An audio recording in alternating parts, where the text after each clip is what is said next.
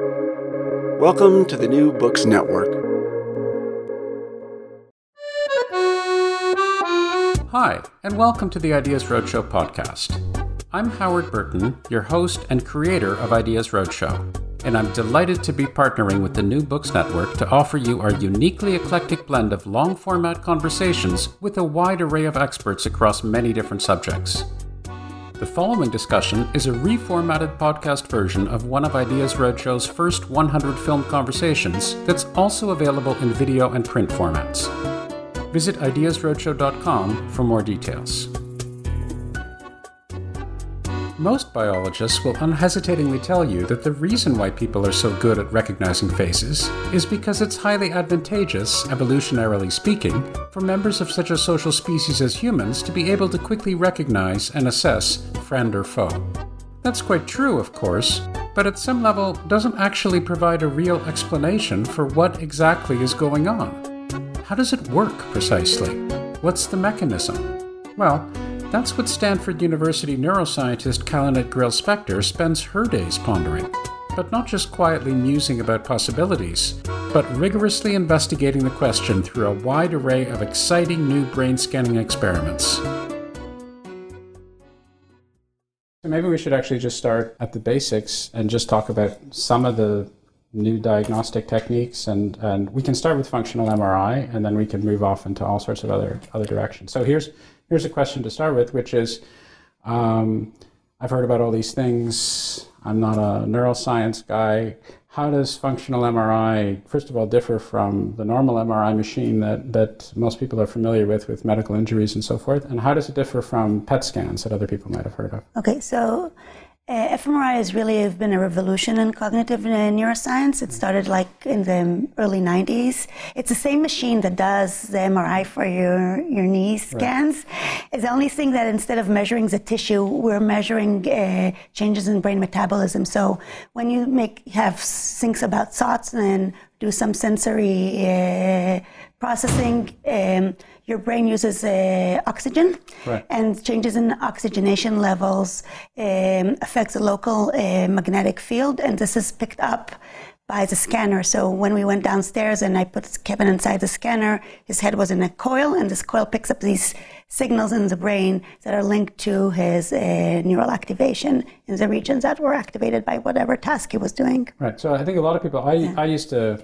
when I first heard about fMRI, I was confused by that because I have much more faith in engineers perhaps than I should. So I thought, they're measuring the brain, so they must be measuring the electrical signals immediately. And of course what they're doing is they're actually measuring, just as you said, the oxygen related to the blood supply that's flowing in because of neural activity. Yeah, so you're not measuring direct neural activity. You're measuring a bold signal, blood oxygen level dependent signal. And in fact, you think that there's going to be less oxygen because you've used it for the metabolism, but the brain overcompensates, so you get an overflow of oxygenated hemoglobin. And really what we're picking with a scanner is the amount of deoxyhemoglobin, and that actually gets washed off. And this is why the signal goes up.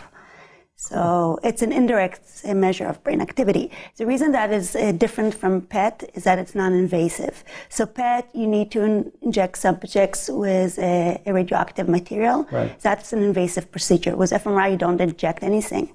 And this has been really the power because you can bring the same person and run the experiments over and over again, or over time, or over development, or over the lifespan. And this has been a really big breakthrough because you can peer into people's brains without doing anything to them invasively. And you said the early 90s is when they developed this technology? The first fMRI papers that were published in PNAS in 1992. Okay. And there are two groups that did this in parallel. One was a group that was then in Bell Labs, that's Seiji Ogawa. Right. And then the other group was a group at MGH, and the first author in that paper was Ken Kwong. And basically they had the first experiments where they showed people pictures versus no pictures. They had flashing checkerboards, and they could see an increase in the back of the brain where we have visual cortex when people saw stuff and when they didn't. So these are the first two papers of the field. So these guys so in general, your own patients or people involved in your own research for your own studies, they go into this machine and you have them focused on various experiments, and we'll get to this when we start talking more specifically about vision. But they're focused on doing particular tasks and thinking about particular things or seeing particular things or what have you. And how long do they stay in there for in general? So they usually stay between an hour or two. So usually what we do, we put the subject in the scanner and first run an anatomy scan. We want to see their brain anatomy. The reason we want to see the brain anatomy because we're interested which part of the brain is involved in what function. And also we create these, I'll show you later, these beautiful cortical reconstructions that we can see the brain from all three dimensions, because the way we acquire stuff in the scanner slices like in a CT scan, and you want to get this 3D reconstruction. That takes about 5 to 10 minutes. Okay. After we do that, then what we go and do, that's called just MRI, anatomical MRI. Yeah. So let me just stop you there. So does that mean that people's brain anatomy differs significantly? Like I would have thought that this would be relatively constant, but it's not.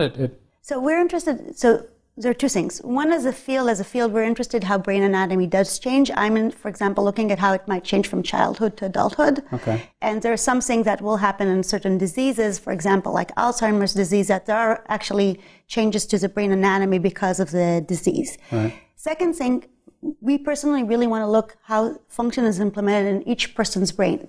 So your brain and my brain have the same general pattern of what we call cortical folding. They're hills and valleys, but there are idiosyncrasy for each brain, and we really want to understand the relationship between function and anatomy in each person's brain. So we want to take a picture really of every subject's So this brain. would be a baseline because there's really enough variation between different people. That's fascinating. I never would have thought that. I would have thought... So in one hand there is variety, in the other hand there is stability. Sure. Right? So... And part of the stuff that we're trying to figure out is what is stable and what is variable across people. So there's more variety than the hands, right? So there are always 5 fingers in your hands. There's a little bit more variety in the number of cortical folds, but the big ones are very stable across people. Okay. Sorry, I interrupted you. You were saying, so that's the first thing that you do? The first thing that we do, and that takes between 5 to 10 minutes. Sometimes we do another kind of scan that's called diffusion tensor imaging or diffusion weighted image that lets you actually measure how the water diffuses in the brain. And the reason that you want to do that is if you want to look at the wiring, which part of the brain is connected to another part of the brain. There are these really big white matter bundles. They're called fascicles.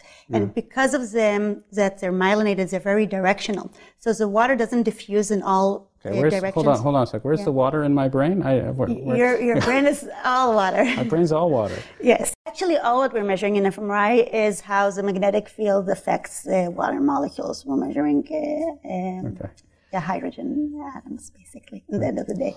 So because of the water doesn't propagate freely along these fascicles. Right. It will go in the direction, most of the direction of diffusion will be parallel to the fascicle. We could measure the connectivity, the white matter connection between one part of the brain and another part of the brain. So this is another kind of anatomical scan, and the hope is, this is a much more novel method in the field, and the hope is it's going to give us a wiring diagram. So these fascicles, sorry, back up. What are these fascicles exactly? So basically, the building block of the brain is a neuron. Right. Neuron has a cell body, and it has dendrites where it gets information, and it has axons where it transmits information. Right. Some of the connections are local. So in a given brain area, there are local connections. Some of the connections are long range. Okay. And the long-range connections are kind of really like wiring fibers in your house, right? So you suppose the back of the brain, the visual cortex, wants to connect to the front of the brain that wants to make decisions. So a lot of these axons come together in a bundle, and the bundle transmits information, let's say, from one lobe to another lobe of the brain. To get the transmission more efficient, you want to myelinate it. It's kind of like... so it's like a cable. It's almost like a cable, right. Yeah. Sorry, all my electrical engineering terms are in Hebrew. It's like, I got stuck. We're not building a brain just because of your electrical engineering background, are we? Like No. If you would have been a vet, we wouldn't have this shaped like a horse or something like this. No. Anyway, but because it's long range, you don't want the transmission to get broken. You have myelin. Right. So these are really a bunch of axons that are together in a big cable. Okay. And this cable, for strength from an evolutionary perspective. It's a signal decays. Basically, the electrical signal decays over distance. So in order for it not to decay, you protect it, with myelin. And so the water goes along this. So because when we look at this, we can then actually see where these cables are and where the connection. That's really cool. So, and this is like a technology that's still evolving. We're still trying to build these wiring diagrams, and we can measure some big bundles. It's hard to see how they get exactly into cortex. Right. But this is another kind of anatomical scan that you could do. So how can you see? So I get the fact that the water's now going and it's mirroring these cables, but now how do you detect that again? Because so basically, what you do is you get up first an anatomy picture of the brain. And then you actually do... And that's what you've done with your MRI, right? Yeah. And then what you do is you actually run a diffusion scan. So you can run scans. Usually you don't want to see these flow effects because they're because if you want to measure as a tissue and there's flow in the tissue, that's bad. You're going to get a distortion. Right? So you're going to get a distorted image. But if you actually want to measure how the water propagates, what you do is you get the water to diffuse in many, many directions, let's say 100 directions. And then you can build out of this one way that's commonly done is a tensor. It summarizes the average diffusion in each voxel. So voxels like we take the brain and make it into little cubes, little volumes. These are like pixels, except they're 3D. It's volume pixels. It's volume pixel. Okay. So basically, instead of having, you want to see what would be the main direction of diffusivity, you model it with a tensor, which is kind of like a cigar shape. Okay. It tells you which direction it goes and how directional it is. Sure. So, and the reason that's difficult, because some parts, all the cables run in the same way. But then there are places where the cables will cross each other, and then that becomes more complicated to measure. So what people have been working is actually how to model these crossing fibers so we can deal and actually get a good wiring diagram of the brain. Cool.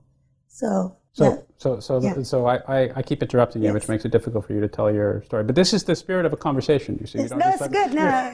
No, but what's clear to me may not be clear to you. So if you don't interrupt me, you should. Okay, so you do the first scan. Then you've done some of this other stuff that you can understand if you want to do diffusion tensor business, and then what you do, what most of us do in cognitive neuroscience is called functional magnetic resonance imaging, and basically you put a subject in the scanner, usually under a task. When I study vision, I put them in the scanner. The room is dark, so there's no visual stimulation. They have a screen in front of them. They see it through a mirror usually, and sometimes I don't show them anything, so that's going to be my baseline. And then in certain intervals, I'm going to show them different kinds of pictures. And I want to see which part of the brains react to different kinds of pictures. So basically what I'm looking at is what is the local brain activity in response to the picture versus when I didn't show any visual stimulation. And this is where you get neural activation, and this is what I measure with functional MRI. And you asked me how long does this take? Yes. So it's up to the experimenter. So when we scan little kids, we will put them for 15 minutes. If we scan people who can stay longer and concentrate for longer, we can scan them for an hour. Little kids can stay there for 15 minutes in the dark? Yeah. Wow. We train them with a mock scanner. We have a scanner. It looks like a scanner, sounds like a scanner, but doesn't take pictures in the brain. And we have with this motion detector, and we have a target, and we just train them to stay still. So what's really critical for us are two things in the functional MRI scan. One, that the subject is awake and that they do the task. And second, that they don't move, because what we're really measuring is millimeters of brain. So we can measure the resolution of fMRI is anywhere between 1 to 3 millimeters. So you really need to be very comfortable when you're in and not move your head, because then we cannot track the activity in that location over time, basically. Right. And is the head free? Does it get set somehow, and that you have to hold it in a particular? I mean, I understand you have to hold it in a particular place, but is it aided at all, or does it work? No. So basically, we have the subjects lie in very comfortably in the coil. We will put some foam padding around them, just so they'll be comfortable and feel snug, but it's really up to the subject to stay still. So we really rely heavily on the cooperation of the subjects. We don't restrain them in any particular way. Right. And I asked you this before, but I'm going to ask you again. Was there anybody that couldn't handle it? So the three things that might be annoying about scans are the noise. It makes a loud noise. So we put people with earplugs, so the noise is not going to be bothersome. Some people who don't like tight places, if they're claustrophobic, they might not like to be there. And I had one instance of a claustrophobic subject. And occasionally you'll get what's called peripheral nerve stimulation. So when we have the scanners, the magnet changes the magnetic field rather rapidly. Mm-hmm. And some people who might be muscular, might get some peripheral nerve stimulation, so you might get some twitching. It doesn't happen that often, but it might happen. And if subject is uncomfortable, we always take them out. So we put them in when you film. We had the squeeze ball. Right. And so we give them because it's noisy. So if they talk, we might not hear them. So they just press it, and at any time we just stop the experiment and get the subject out. So if subject wants to get out, they get out.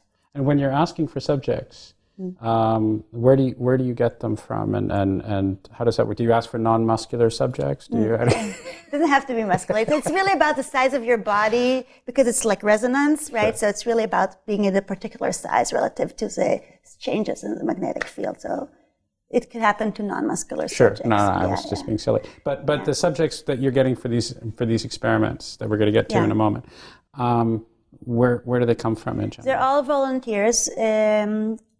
We get them from the local Stanford community. We've also, my lab has also studied development, so we've scanned children and adolescents, and we get them from the local communities through just ads like in community kiosks and things like that. So do you get people who are addicted to this, who just keep coming back and back? They can't get enough of their scans? They, let me into the fMRI machine, or I'm going to...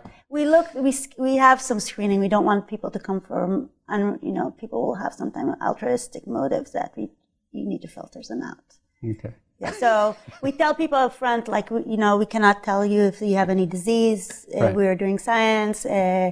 So if people want to make sure that the brain's all right, we filter them out. They really need to come to volunteer and have curiosity about research. They cannot have some independent motive that get diagnosed for something. But do you ever wonder, in terms of your sample size, that if you're pulling from the Stanford region and people who are really excited about science, that you're actually getting a statistically significant sample? Because, you're dealing with pretty high-level people on average, right? Yeah, so we have a variety of people. For studying vision, right. I don't think that really matters much, honestly. I'm sure. As long as what we really care is that people have corrected to normal vision. So if you need glasses, you'll come with your contact lenses and stuff like that. Right. We have, over the years, actually have accumulated, like hundreds and hundreds of brains. And we had now a recent collaboration with a group in Jülich in Germany that looked at postmortem brains, and their brains look the same. So in terms of the anatomy and in terms of the field that I'm studying, I'm not really very concerned about that.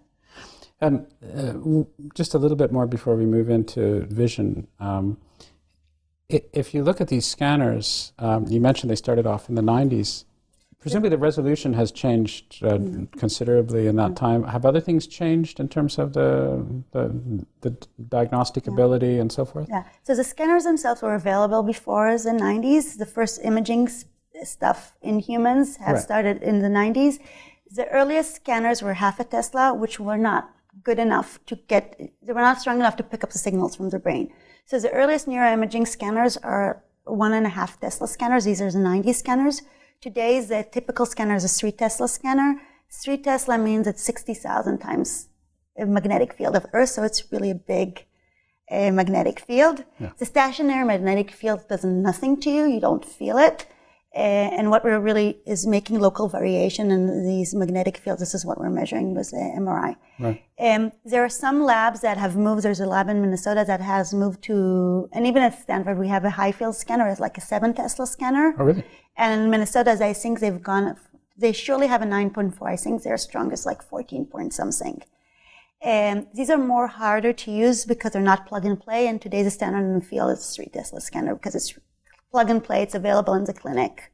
So by plug and play, you just mean in terms of being able to not have advanced training and being able to set it up easily and so forth. What do you mean exactly? A plug and play is like you can buy a laptop and get to use it as long as you know. You just get it off the rack or something like that. Whereas a 7 Tesla scanner, the physics is more complicated. They are not clinical use, so some of getting the brain to be homogeneous and stuff like that is more complicated, and you need a physics team. Really? To run the scanner. Yeah. So that's what I mean. It's plug and play. Yeah. Okay. So I'm not. So can you tell me why? I don't understand that. Why? So what happens is that if you want to take a picture of the brain, you want the image. Suppose you want to take it like a photograph. It will be like you have different tissue types, right? The gray matter and the white matter. Gray matter is where neurons are. White matter is where the connections are. you want the intensity of the photograph, the grayness, to be equal across all the gray matter in the brain. Right. And all the white to be the same color, okay, right. Same intensity.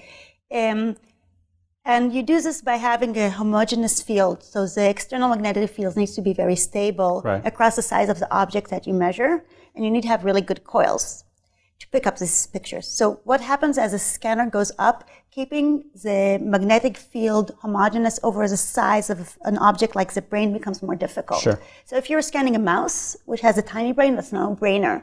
Because you make it as a really small bore, and you can, it's not hard. So the reason that the physical challenge is actually to get the external field to be homogeneous across the extent of the object you want to measure. Okay. So that's why you need a physics team. Okay. But in the last 20 or 25 years,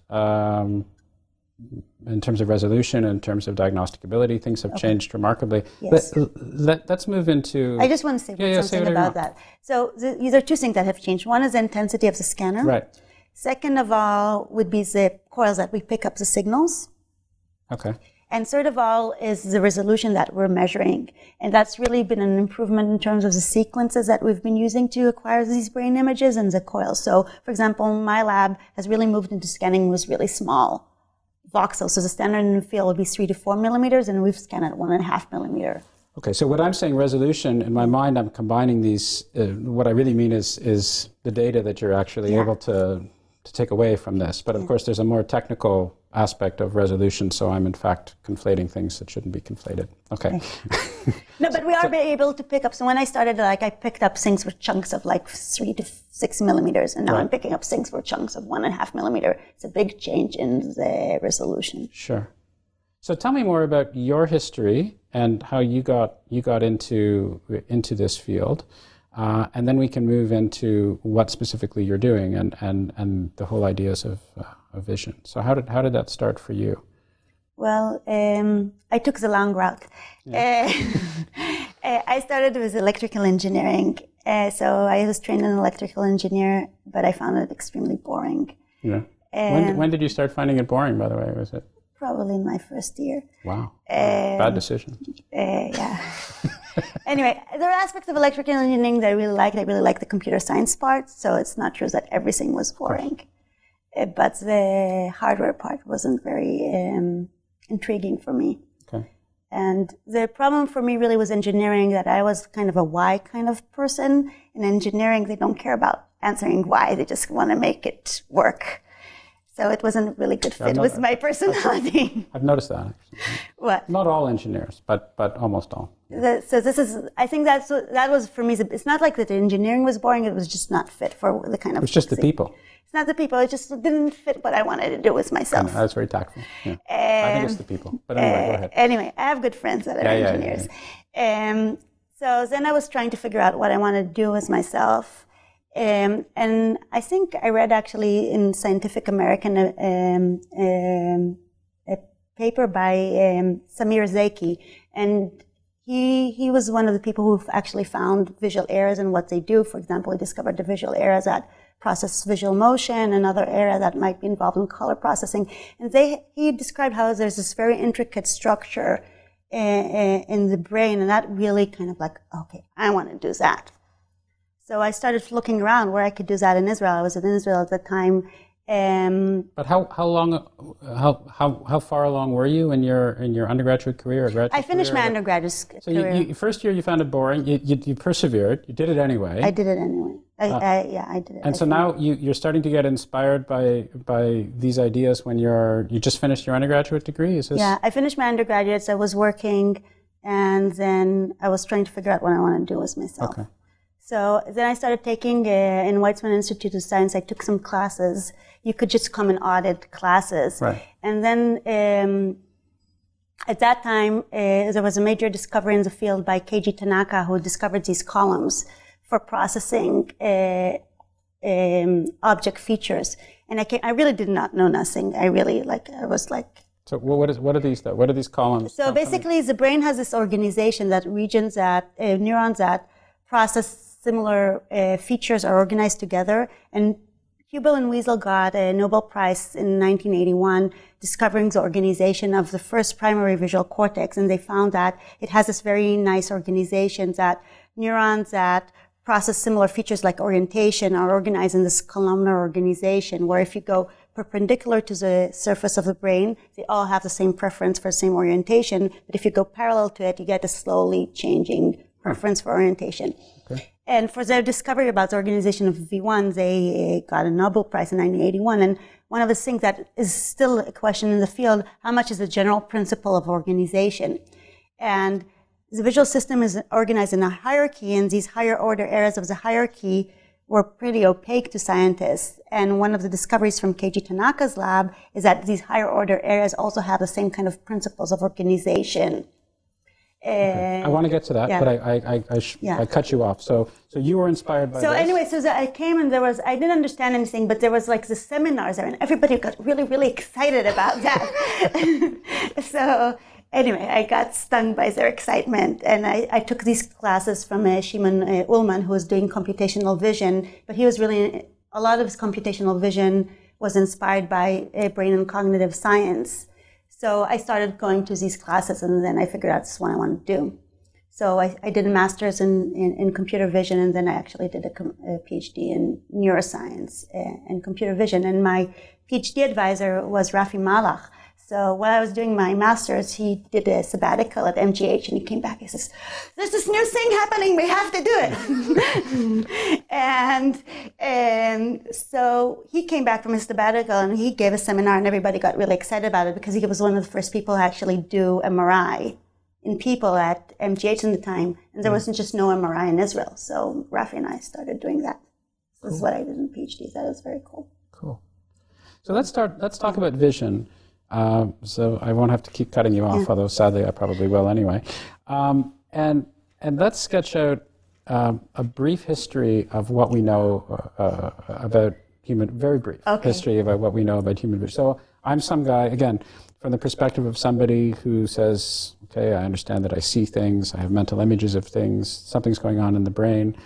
What has been our understanding of the vision process? I might know something about an optic nerve somewhere, and I might have heard of an occipital lobe or something like that, and that's about it. I hear you talk about V1, I hear you talk about vision systems, I don't know what any of these things mean. So give me some kind of perspective of what our current understanding of vision is. So where did it come from?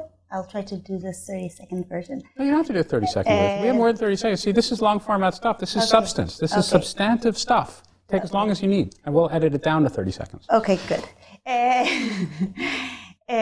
So vision is kind of intriguing because it's very effortless for us. So, we have never met before. I hope you see me tomorrow. You still recognize me.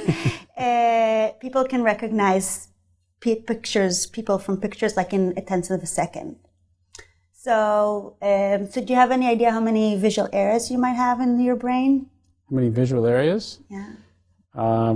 Well, you see, I would ask you what you mean by visual area before I answer that question. So no would be the short answer. Okay. So basically, let me ask you a different question. Okay. How much of your brain is devoted to just processing visual information? Okay. So I'll tell you the little that I know, which is very, very little. My brain, as I understand it, is broken into, four main lobes, main regions? Yeah. So I've got my frontal lobe here. Yep. And I've got my parietal lobe, up on top here somewhere. And I've got my occipital lobe here, and I've got my temporal lobe here. Yeah, you got it right. Okay, so that's good. And then stuff comes into, through my optic nerve to the occipital lobe here. Yeah. I didn't expect to be tested, but anyway, I'm going to keep going. I'm going to keep going until you say no, and then we're going to edit all that stuff out.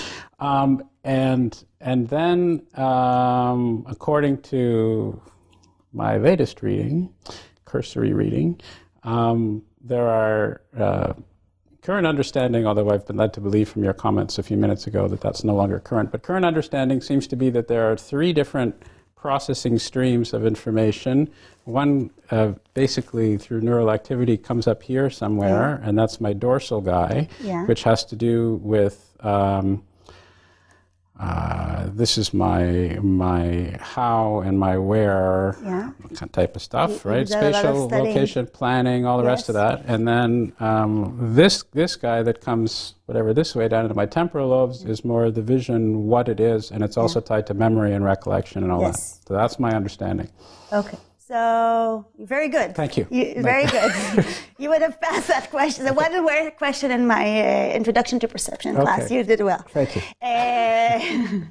So, the reason I'm asking is not to put you on the spot, but... too late now, because you've already done it. It's because it looks like if you ask me, like, mathematics, how do I solve a mathematical problem? It's like, clearly I need a brain, right? Because it's difficult. Right. I need a lot of brain power. It's uniquely human. It turns out that vision, it seems very effortless, but not because it's very simple. It actually requires a lot of machinery. Right. So this is why I asked you the question. So in the monkey brain, about 50% of the monkey brain, like a macaque's brain, is devoted to visual processing.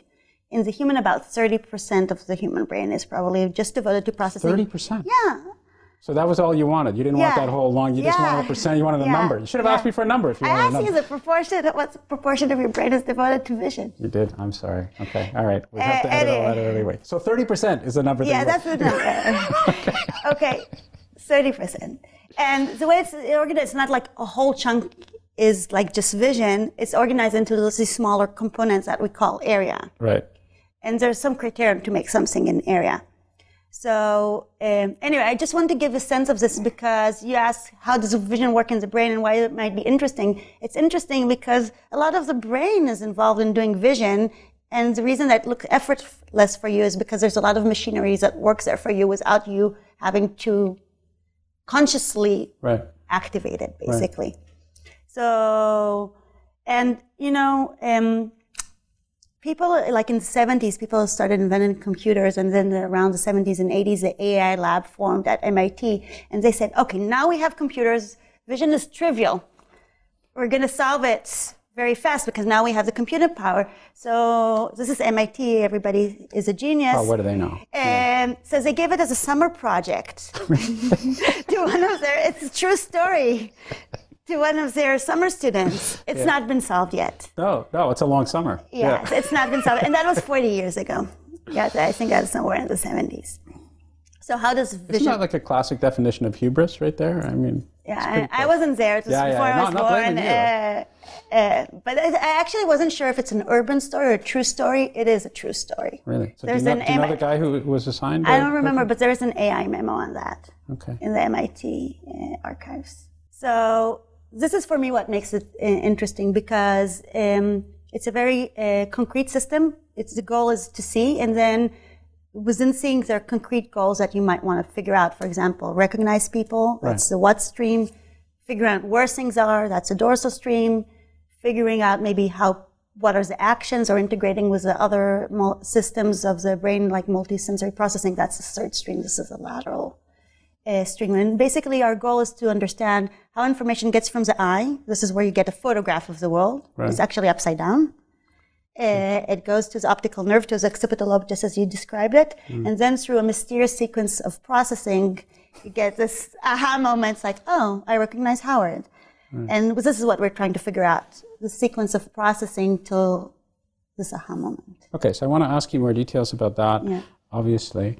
But let's go back to these streams, because much as I'm sure I sound very knowledgeable and professorial, this is all very superficial and very recently learned. So when I'm reading about these different processing streams, I'm thinking, what's going on there? First of all, why is it that we have all this information that's happening in different geographical parts of the brain? That seems odd. I mean, if I were God and I wanted to build a brain, why would I necessarily build it that way? That sounds like a curious thing to do. Because if I want to, say if I want to navigate through a room, right, then I have to recognize objects. I have to say, yeah, that's a chair, and yeah, that's this, and I have to rely upon my memory. And at the same time, I also have to be able to plan. I have to be able to avoid objects. And according to these stream things, those are two completely different things.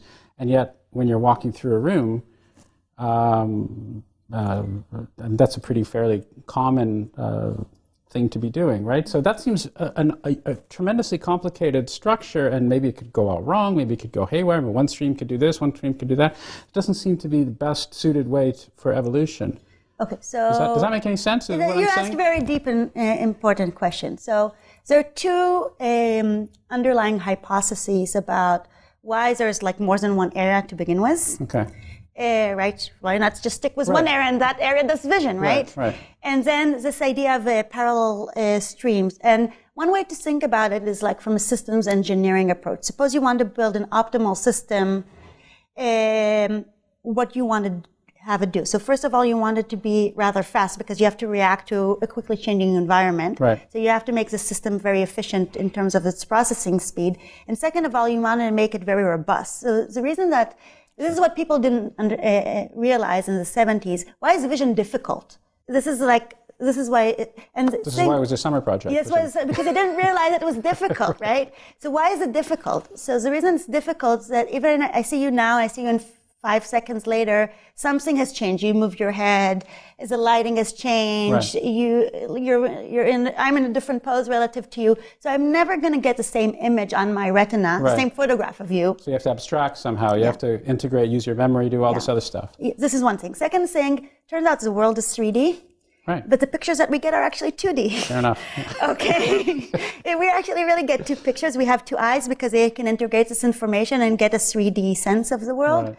So there's a lot of things that in order to get a visual system, not only needs to be fast, it needs to be robust. Right. So it needs to be robust to all this variation and the visual input.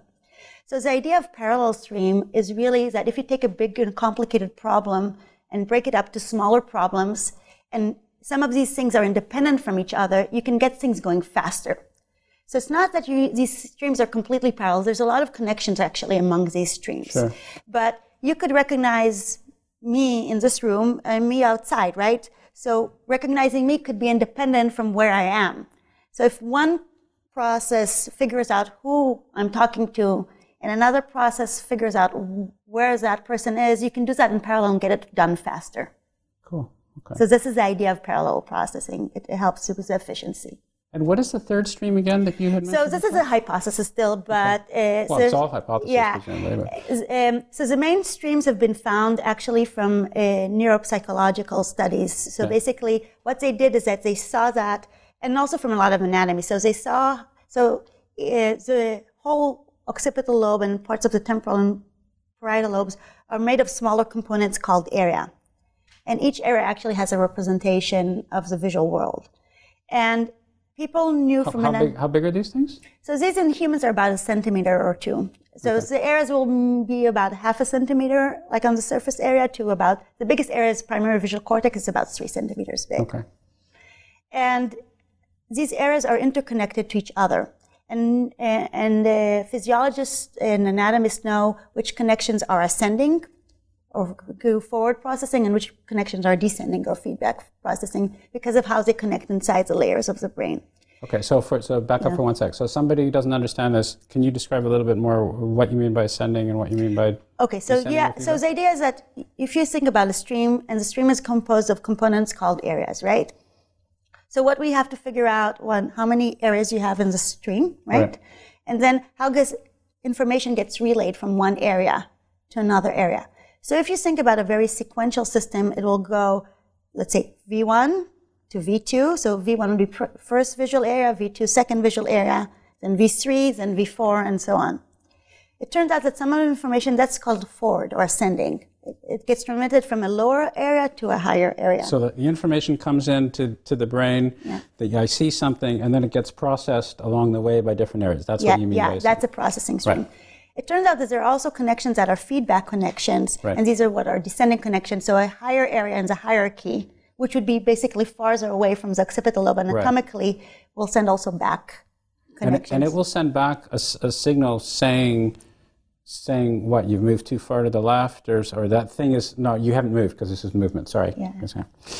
We are still trying to figure this out. I don't know what signal is sending back, but for example, here's an example of a signal that might be sent back. It also can be, and then there are also connections to the other lobes of the brain, right? Okay. So, for example, we're sitting here, and maybe in the context, you kind of just won't care if you're in a room or you're not in a room. But maybe in other kinds, you kind of care which kind of room you are. If in the kitchen or in the office, you might be doing different stuff. Right. So the idea of this top-down effect is that you might want to process different aspects of a visual scene in the context of what you're doing. And this is why you have these feedback connections to modulate the processing in the context of your task. Cool.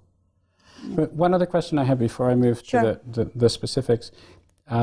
Would it be possible that another justification for why you have these streams over different areas of the brain in terms of robustness is that if you get, from an evolutionary perspective, if everything was all concentrated in one area and I would get hit on the head in that one area, then I'd be... does that make any sense at all? Then I wouldn't be able to see anymore. Is this any sort of safeguard? So you're asking if there's redundancy? Yeah, if that sort of geographic, well... It doesn't really help you. No, I guess it doesn't. The answer is no.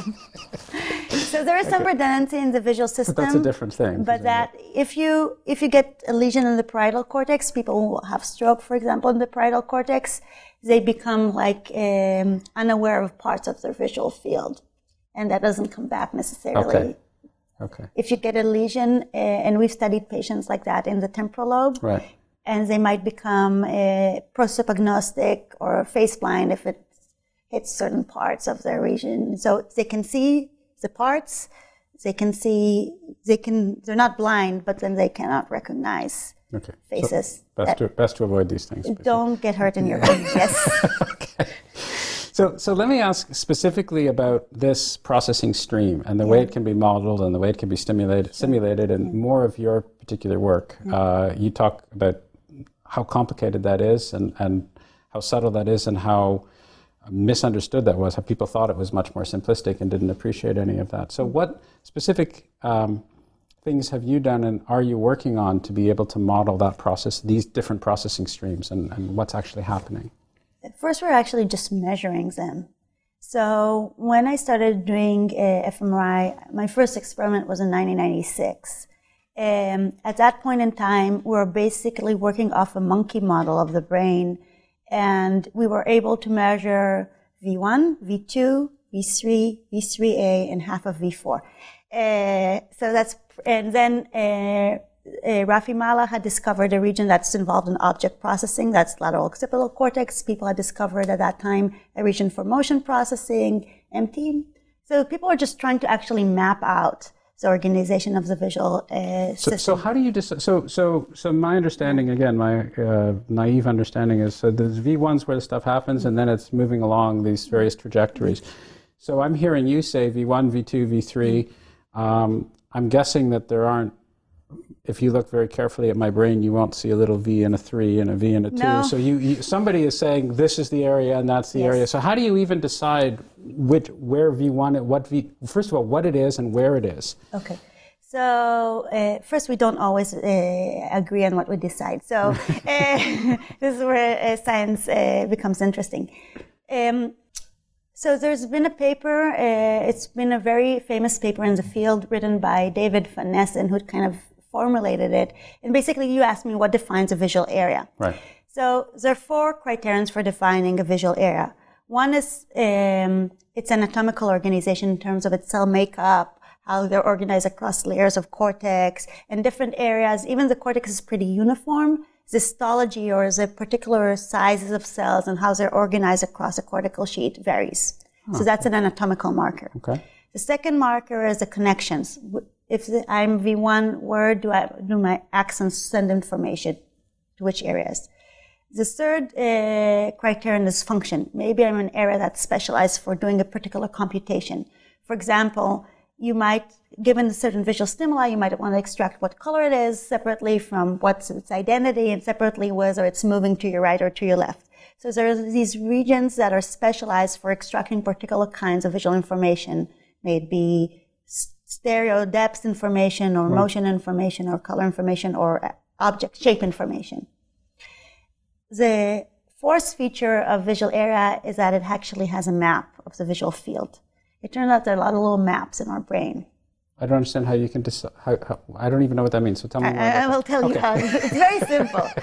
So it turns out that your retina is kind of like a digital camera. Each point in this visual space actually gets mapped to a photoreceptor in the retina. So basically, there's a one-to-one relationship because of the optics of the eye, between where something is in the world and where it hits the retina. These are these voxels then that you're talking about. These are actually photoreceptors. These are in your eyes. It has nothing to do. No, but I was extracting to the map. Anyway, sorry, go ahead. Okay. Right. And it turns out that the way that the retina is connected to the brain, there's a one-to-one mapping between certain photoreceptors in certain locations in the cortex. So if I ask you to fixate in a part of, like on some space, so I know exactly what part of the visual field gets projected in your retina, there's an exact replica of that in your brain. That's a map. It's a map of the visual field. It's a one-to-one map. Cool. It's a little distorted. So the center of your visual field is bigger than the periphery of the visual field. And it has to do because you have more photoreceptors in the center of your gaze than the periphery. Okay, so from a photoreceptor perspective, it's a one-to-one map. Yeah. Cool.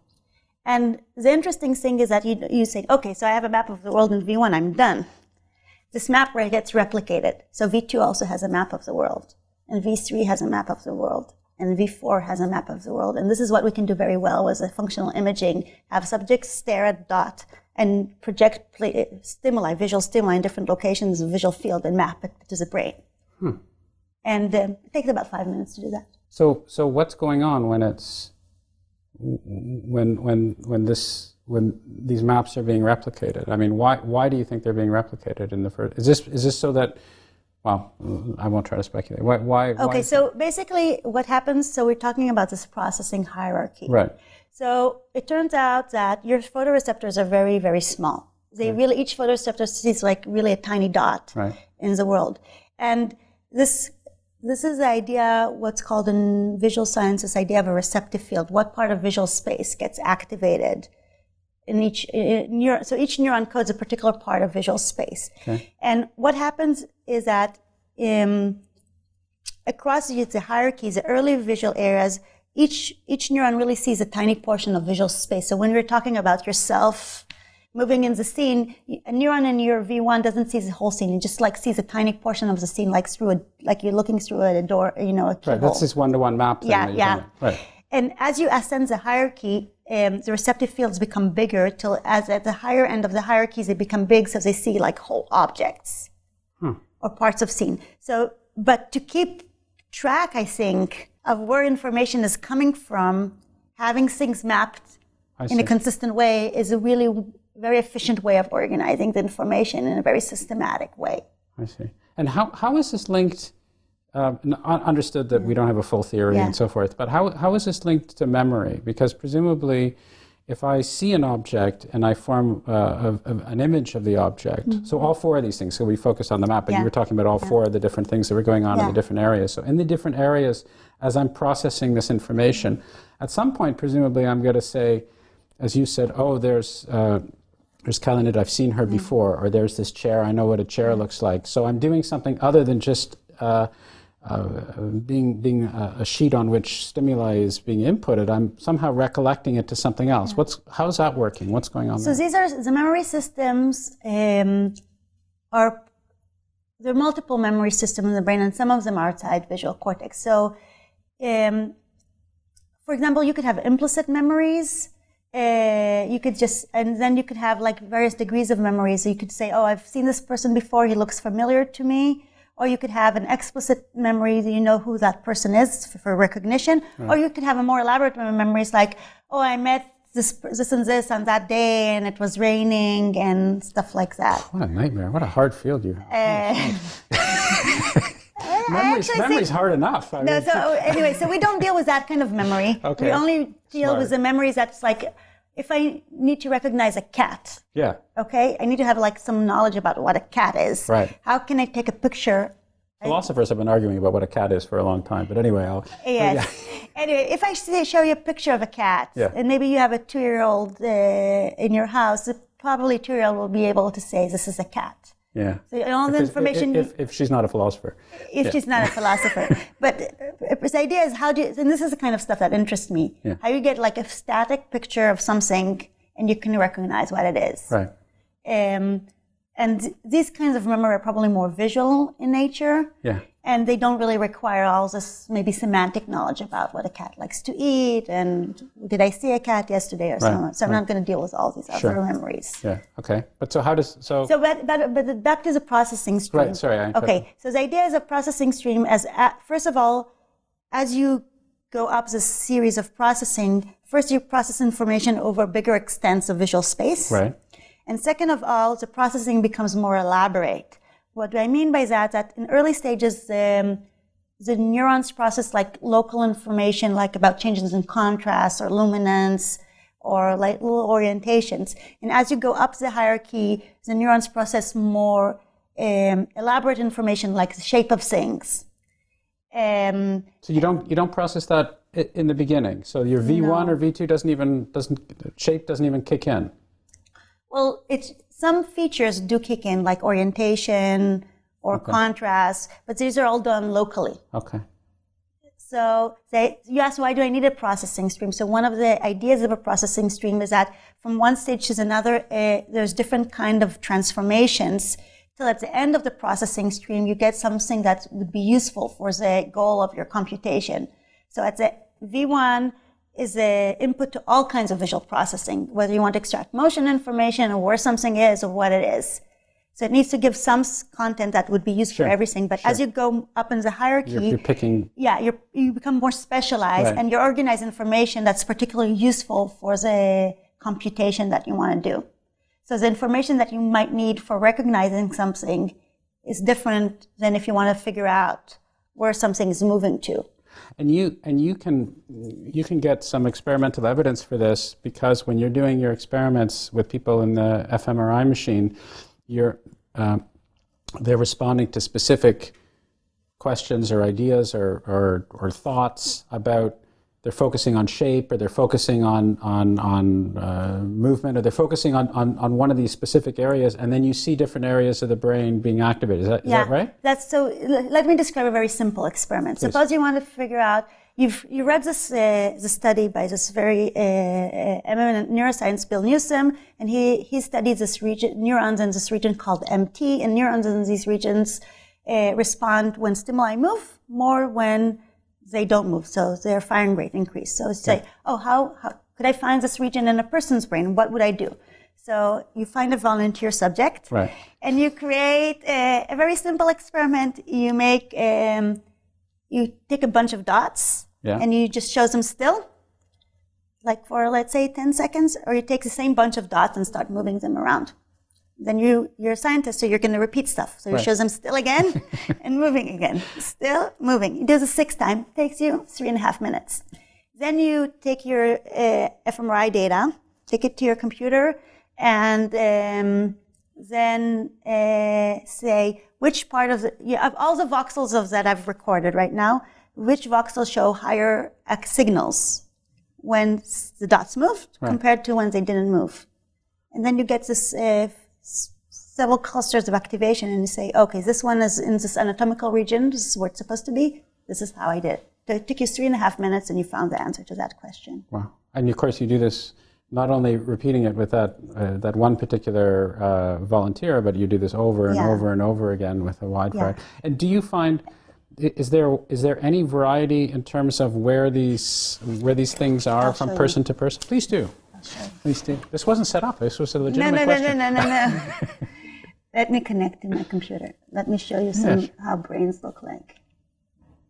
So, of course, you can do this experiment also. Let's say you want another experiment. Which part of the brain process shapes? So you make you take these random shapes, and then you're just going to blow them up into pieces and see which parts respond more to shapes and other things.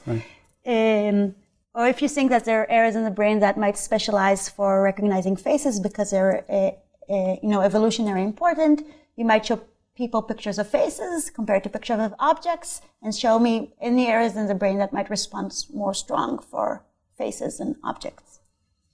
Oh, you know what? What happens when you do that, by the way? I'll show you. Oh, all right. You've got all that stuff on there. So you were very clever. You were asking all these questions that you already knew the answers to. No. If I would know all the answers, I wouldn't do science. Sure. Yes, there's this wonderful This quote. is called a hypothesis. We hypothesize that there might be a region in the brain that's specialized. And then okay. Right. There's this wonderful quote by Einstein, or at least has been attributed to Einstein, like so many others, which is that if we knew what we were doing, we wouldn't call it research. And that's probably true. So this is my computer upstairs. This is a brain of one of my students. And my students was in the scanner longer. Well, of course, you can make 5 minutes. Sure. Well, it's your student. You can make the student be in the scanner for hours. No, I cannot. He has to volunteer. He's the only reason he's motivated because it's his PhD. This is his right hemisphere. So I'm showing you, this is what I explained to you, how we can reconstruct the cortical surface. Right. And you can see it's wrinkled. Because it is very wrinkled, yeah. That's not just your student, right? No, the brain is always wrinkled, but it's hard to see stuff because the cortical sheet is about 3 millimeters thick. So we just show stuff at the boundary between the gray matter and the white matter, so it looks more wrinkled than it actually is. And the stuff that's inside the valleys is in darker gray. And the stuff, this is called sulci, and the stuff that's on the hills is in lighter gray. Okay. And I want to show you where is V. So basically, back to your question, I asked you how much of the brain is visual. So the question that was only looking for a number that it took me 10 minutes to. Yeah. Anyways, this is the occipital lobe. Yeah. Okay. And each color here is a different brain area. And then I just put a bunch of brain areas in his brain, and each color is, again, just something that responds to some aspect of the visual stimulus. And you can see already that's probably more than 24 in his brain. So they'll be in the occipital lobe. I haven't mapped all areas in the occipital lobe. Right. They'll be in the parietal lobe. This is over here. Right. And what my lab studies mostly is this temporal lobe. This is stuff in the inferior or bottom part of the brain. And basically, the way I can assign different colors to different parts of the brain is because we do fMRI experiment. Some of the experiment, we actually map the visual field. Like I explained to you, we ask the subject to fixate and we flash stimuli in different locations. Right. And many areas, or more than 24 areas actually, that have a representation of the visual field. So in one experiment, it takes me usually about 20 minutes to get a really nice looking map. I can map like about 18 areas. So this would be V1. This is where information from the eyes gets here. Yeah. And so yes, this is always in the same place in everybody. Okay. Turns out that the V1 is always in the sulcus. It's the same sulcus in everybody. It's called the calcarine. So even if I didn't do fMRI, just from the anatomy, I can make a really good guess where it is. Right. However, the higher order areas it's unclear how well you can guess them just from anatomy alone. And this is why, as a field, we started to do functional imaging, because you asked me, so how much is this brain representative of anybody's brain? So the calcarine is going to be in everybody's brain, but how long it is, how deep it is, how many convolution has will vary a little bit. Really? Yeah. And are there any correlations between, I don't know, gender, age, interest in NBA basketball? Are there that you found? It's unclear, and recently people have a big connectome project that they were scanning like 1,000 people, and one of our colleagues from WashU, his name is David Van Ness, and he said that he took twin brains and he thought he could recognize them by their anatomy, and it's not that obvious. Twins? Yeah. Wow.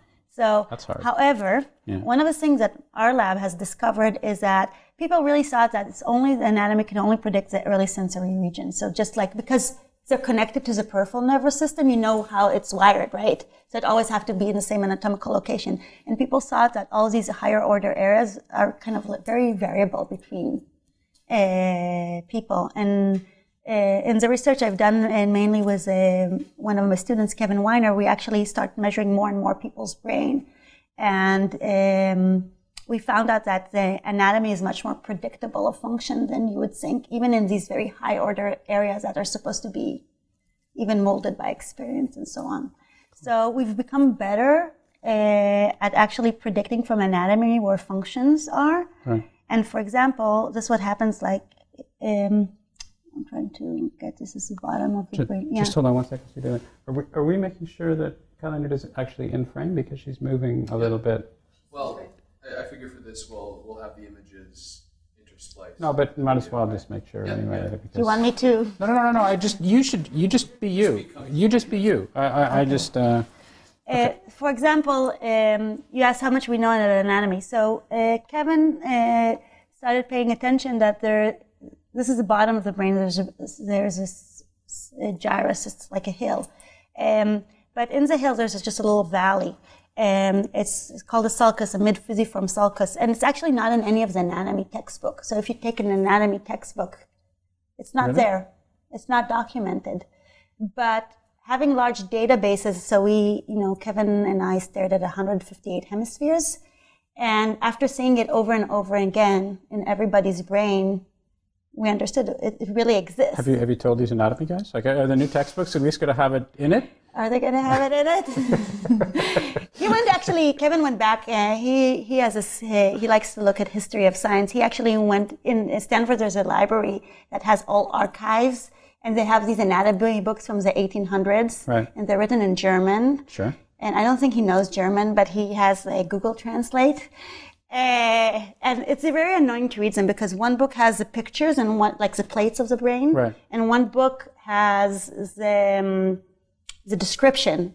So it's really annoying to read them. But one of the things, because he was really bothered saying, like, why it's not in the books? Yeah. He's like, maybe they didn't see it. So what had happened is that if you look at the original brain, it's there. But when people had drawn the schema, because it's a small sulcus, I see. And they had just one example, it's like, I know the big sulci are going to be present in everybody, but I don't know how much a small sulcus is idiosyncratic of this brain or not. So one of the advantages of doing neuroimaging, and it's not invasive, and you scan a lot of people, that you get a lot of data. And if you start seeing something over and over again, it's in every single subject, and you can start quantify how much it's variable and how much it's not, then you can start making sense out of it. So that's really interesting because I didn't know. I didn't know two things about in this particular area. Okay. One is I didn't know how much variation there was. According to what you're saying, there's basically a tremendous amount of variation in terms of the particularities of the sulci and the folding and so forth. But then there are some that they're the big ones, of course, that everybody has. So correct me if I'm wrong, but my sense is there's a lot of local variation. But then there are some things that are very constant, getting back to your 5 fingers in the hand, and there has been a lack of attention paid or lack of awareness, perhaps, to some of the smaller ones that actually are constant throughout all humans. Is that a fair summary? So yes. So basically, the general organization and topology is going to be present in everybody's brain. So basically, for example, everybody will have the regions, and stuff like that, and the main cell site. There's particular characteristic is what varies across subjects. So sometimes a sulcus will have 2 branches, or sometimes it will have 1 branch. And this is like the kind of variability, or sometimes it'll be very long and very deep, and sometimes it'll be shorter. So when you look at the brain, you have to kind of like train yourself to recognize the same features despite this variability. Right. And what you said was very accurate. So the kind of work that's happening in my lab and as well as other labs is if you actually start to characterize this variability, then you can start seeing the irregularities. And once you start seeing the irregularities, you can start making new inferences that you haven't been able to see before. And anyway, so this region that you found that had some Latin name that I couldn't remember. It's called, the fusiform is the Latin name. It's the name of a gyrus. It looks like a spindle, and spindle is what fusiform means in Latin, I believe. Okay, so this particular spindle? Yeah, so the sulcus we haven't found. Like everybody sees that it's a fusiform gyrus is a very big structure. What we found is think about like you have a little mountain and then you have a little ridge in the middle of the peak. And what we found is like this hidden valley, basically. Okay, so the hidden valley that you found, which is very easy for me to remember, that everybody has, and that has not been sufficiently appreciated as a universal characteristic of the human mind, or brain, is presumably, since it is universal, that would be suggestive of the fact that there's some central common processing going on there, right? Okay, so we found 2 things about it. This is what makes it interesting. One thing is that you see these red splotches here on this brain. Yeah. There's a maroon guy and a red guy. Yeah, so all these red patches are regions of the brain that respond more strongly when you see people's faces compared to other visual stimuli. Okay. It turns out that everybody has them. So the there's some dedicated hardware in your brain that seems to be involved in processing faces. And this is a discovery made by Nancy Kanwisher in 1996. 1997, actually, her paper. Initially, she thought that there's just one of them. She said there's like a module in the brain. She described it like a blueberry-sized module in the brain that all what it does is process faces. That's 1997. So she was the first person to discover this with fMRI. What we've found over time since 1997 today was our methods getting better is that there are multiple of them. But they're organized in a very systematic way. And what we've recently found is that there's actually very predictable by anatomy. So they happen in every person's brain in the same part of their brain. So if I find this little sulcus here, you'll always find this face selective region on this sulcus. And the reason that it's interesting is that we started another collaboration with people who look at the histology, the anatomy makeup of the brain. You cannot do it in a living subject because you have to do it on slices of the brain under the microscope. So they have postmortem brains, and they have discovered different regions that have different hardware. And then you said, well, maybe if there's specialization for face processing, maybe it will require a very dedicated hardware that's optimized for doing this kind of computations. And what we looked at their data, so we cannot map function to their data, right? Because they have postmortem brains. It turns out that the location where they find the specialized hardware is very, very aligned with this anatomical dimple that we found. So this lets us start thinking about how some dedicated hardware might lead to some specific processing that's relevant to our perception. So we're still figuring our way there, but this is kind of our plan. Do you have, so I'm thinking, as you're talking about this, of Oliver Sacks type of people, right? So there must be some people out there who can't recognize faces or have problems or they don't remember or whatever.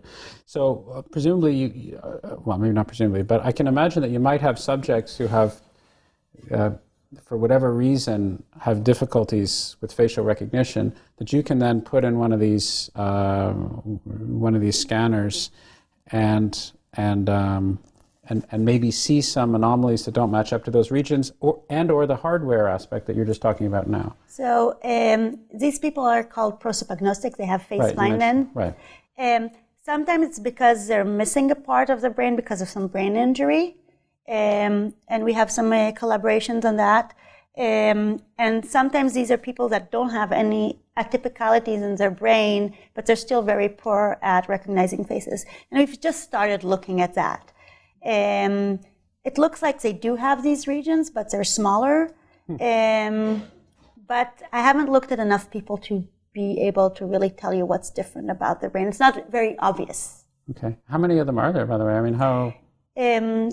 There's a study, there are two studies. One study is from Ken Akayama and Brad Duchesne, and one study is from a group in Germany that studied a village of 700 people, and the estimation is about 2% of the population is really bad. 2%? That seems pretty high to me. It's high. Is there something going on in this village in Germany that... Yeah, out of the 700 people, like 2% were really bad. So these people exist. They certainly exist in that village, I'll tell you that. They exist in the world. They exist in the world, and we're not there yet. I'm still trying to figure out most of the time what happens in typical people. Sure. Okay. So the other thing that I want to show you is, I'll show it to you now. So most of the part of the time we're doing non-invasive measurements in typical people. Once in a while, we have the opportunity to actually record directly from the surface of the brain. And this happens for subjects who get evaluated for surgery for epilepsy. So there's an epilepsy clinic here at Stanford.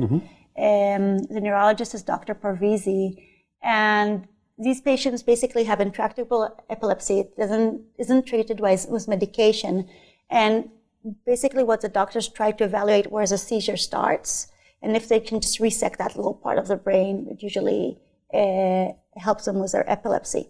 So they come to Stanford for about a week, and they have electrodes implanted on the surface of the brain for a week, and they're just basically sitting there waiting for a seizure to happen so the doctors can track where the seizure is. And sometimes they get bored, and sometimes we get to show them stuff and actually record their areas from the brain. One of these subjects we actually did an fMRI before he went into surgery, so we were able to map these face selective regions in his brain. Now, part of the medical procedure for epilepsy is to put electrical current through these electrodes to see if it disrupts brain activity. And the reason is that you don't want the surgery to remove some vital piece of cortex. So if that vital piece of cortex is going to make you unable to see faces, sure, they're not going to do a surgery. Sure. So this, so what I will show you is this subject that we ran here, and we were able to map these two face selective regions on the fusiform. Mm-hmm. And then you'll see what happens when he's looking at the doctor's face. And in some trials, he gets current injected, and we'll see how much current it is. In some trials, the doctor does everything the same, but there's no current. It's a sham trial. So this is just so the subject won't guess that he needs to say something. It's a control measure. Yeah. So let me show you this. So this is a patient. His name is Ron Blackwell. This is his brain. So this is kind of the MRI like I showed you before. And the regions in orange are the regions that respond more strongly to faces than not to faces. Now, when the surgeon puts the electrode grids, he actually doesn't have access to our MRIs, and he actually doesn't see the surface of the cortex. So he just slips these electrodes under without actually seeing. And he had about maybe I don't know, a dozen electrodes here on the ventral surface. And we're just lucky, it's just really lucky, that two of these electrodes are really on the center of these two face selective regions. Because these electrodes are spaced about 1 centimeter apart. Oh, really? So it was a complete fluke? It's just a complete fluke, yes. So, and then you could say, well, we know that in typical people, they show higher responses to faces and other stimuli, but are they causally involved in processing faces? So fMRI is all correlational, right? Right. So this gives us a unique window about their causal involvement, because you can think that if you disrupt their normal activity by injecting current, the question is, will it create a specific deficit? Mm-hmm. Or will it create a general deficit, right? Maybe it will affect their face perception and other stuff. Right.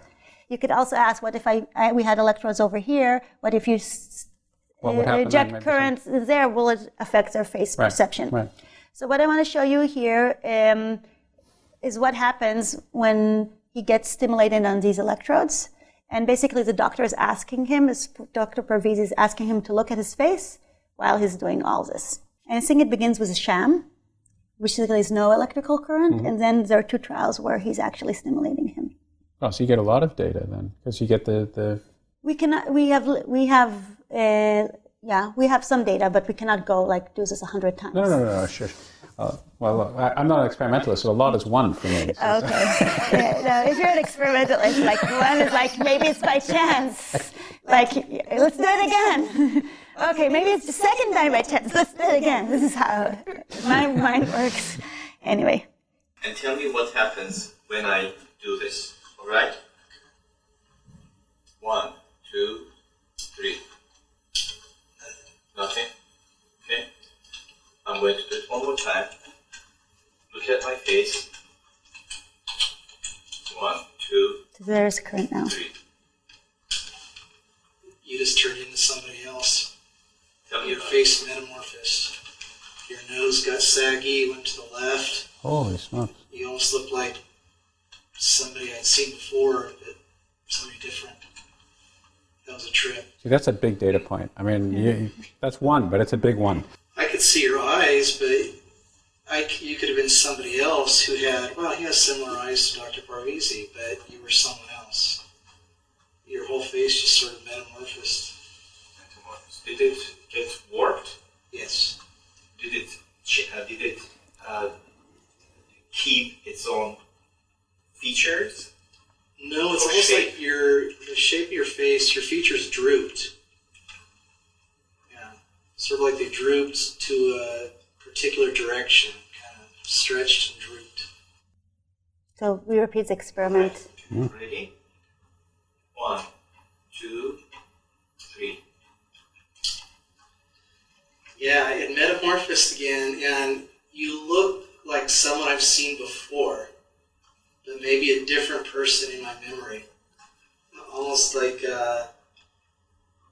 your nose kind of shifted to the left a little bit, and your look just changed. It did. Yeah. So the strength of the current was a little different there, right? It's a little bit lower. Yeah. Yeah. I mean, I don't have photographic memory, but it just, you turned into someone else. You look like someone else. Did I keep my gender? Yeah. Oh, yeah. How did you know I'm not a female? Because you're still wearing a suit and tie. Oh, you could see the suit and tie? Yeah. Only your face changed. Everything else Wow. Holy smokes. The skin color remained the same? was the same. Yes. Yeah. Did the position of my lips and nose and eyes stay the same when they got warped? They shifted. Let's say they shifted to a side and maybe stretched, but they didn't get larger or smaller. Okay. It was more of a perception, how I perceived your face. Interesting. Tell me more. That's about all I can say. It just, all of a sudden you were you, and then you weren't you.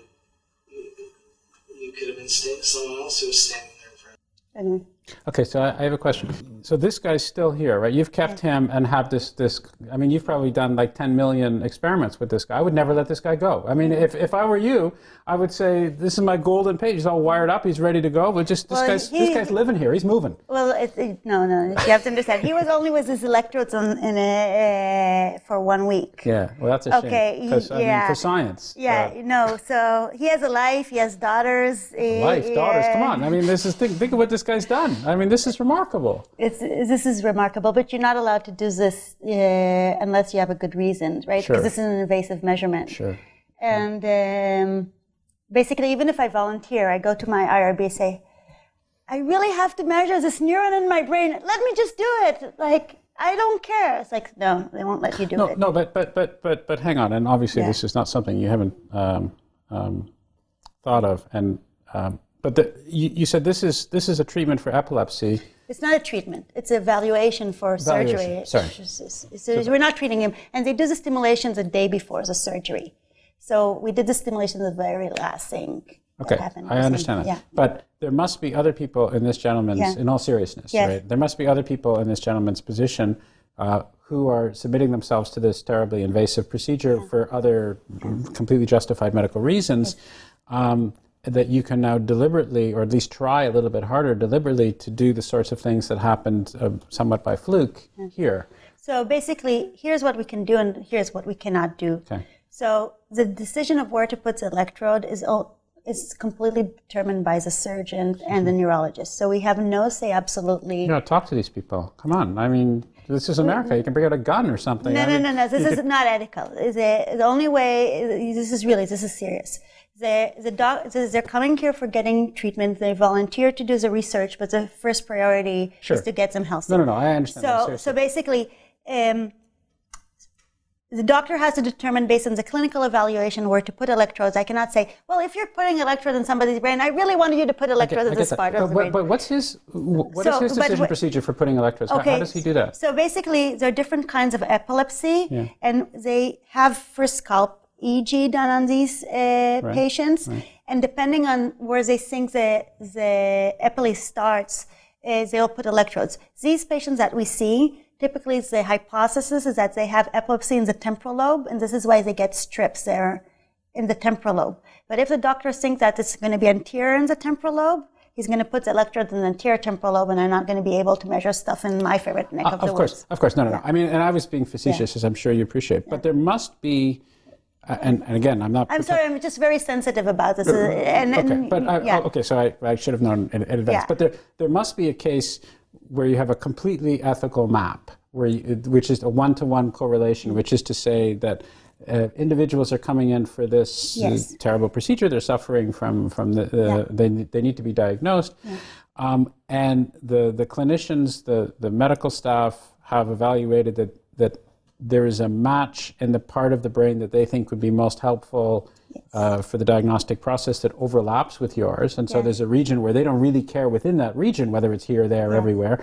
And then you can say, well, since you don't really care, why don't we try to... So if there's a situation like this, they'll call me up and say, we have a patient. So basically, a lot of patients come, not everybody wants to be part of research. Sure. So first, like some of these patients will come and will never participate in research.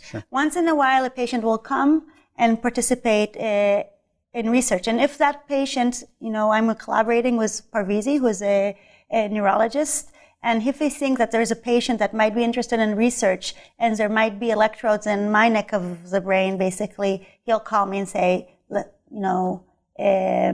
let's do some experiments. The MRI can do before or after because they cannot do it when there are electrodes in the brain anyway. And we've brought in patients here. They usually are very motivated and they participate. It's fine. So, and we've done that. So, and it really depends on the patients. There could be a whole year that we don't see anybody, and there could be a month where we'll see 3 people. So we've seen about 6 people right now like this. And with Parvizi, we're running a collaboration to see, is it going to be always the case that we get lucky and there are electrodes in this place and we always get the same kind of phenomena? Maybe there are differences between hemispheres. And so basically there are going to be more opportunities.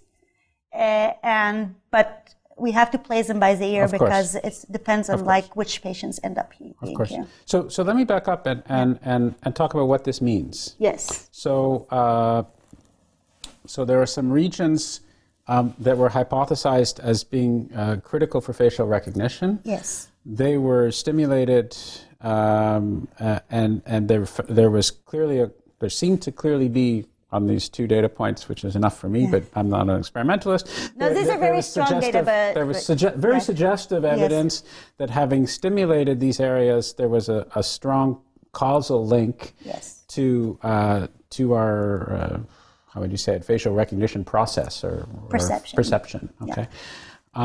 So what sorts of things might we be able to conclude from that or do from that or build upon that?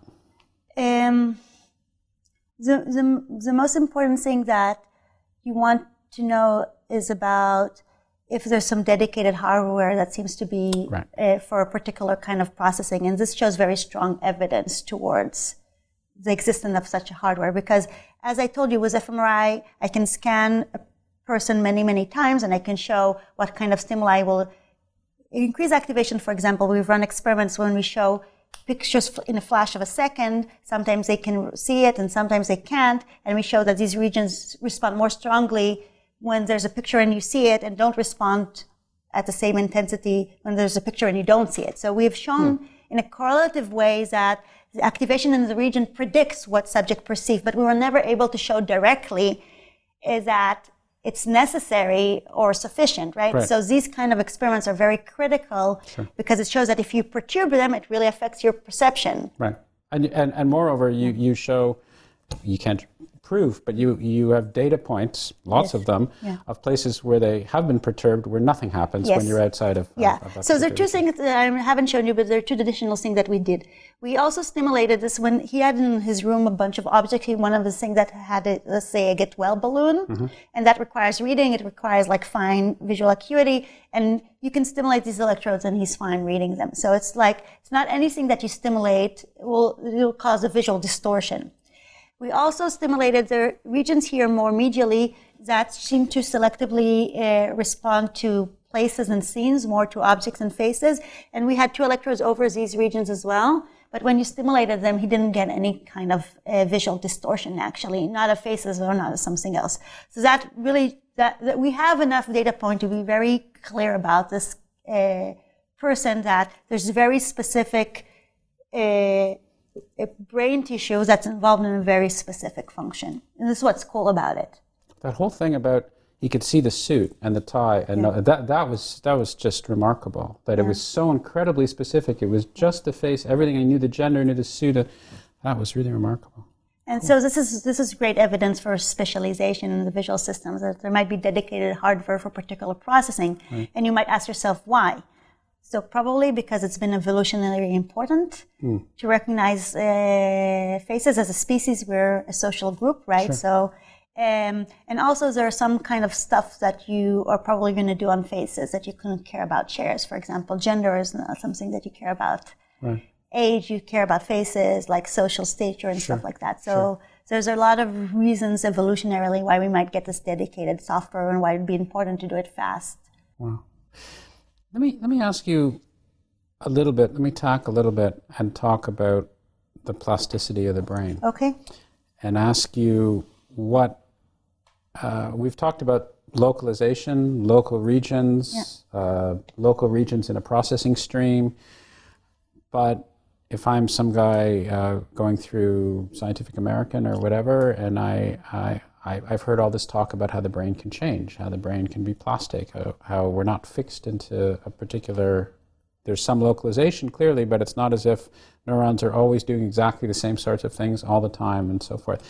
How does the notion of plasticity of the brain fit in with your particular perspectives, and what are you consciously thinking about that as you move forwards with developing these particular models and understanding of them? So we're actually thinking about plasticity a lot in multiple domains. One domain is actually in the domain of face recognition. You constantly learn new faces throughout your lifespan. So there has to be some ways that you have to constantly update your day-to-day experience and update your representation of faces. Right. So, and we know that these can modulate brain responses. For example, if I show a subject the same picture over and over again, I get a decreased brain response because the first picture was new, and then by repeating the same picture, you get a decreased brain response because the brain is updating. It's like, oh, I've seen it, I've seen it. Right. So that's one. It's kind of a plasticity, but it's like short-term plasticity. Right. Okay? Right. And it doesn't really involve changing of these regions. Sure. But they do change over time.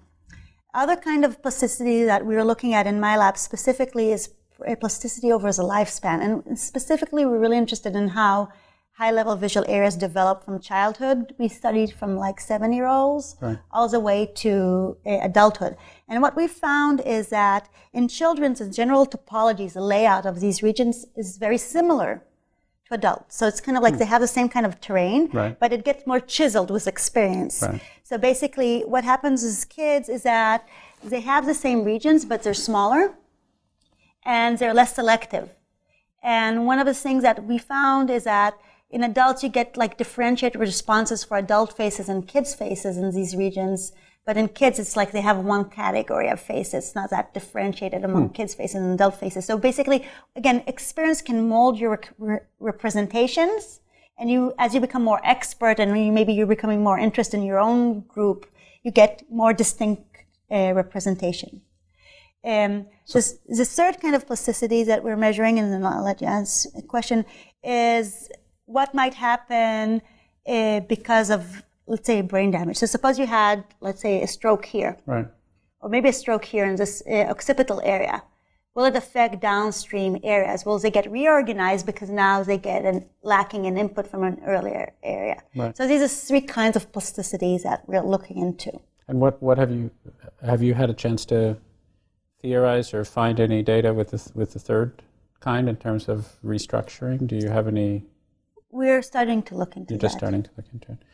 I was going to ask with the second kind, I'm trying to imagine somebody who has an overwhelming necessity of being able to rely upon facial recognition. Someone in their job is doing that sort of thing constantly. Yeah. And trying to imagine if such people exist, and if so, if you could study them and see that they might have a better...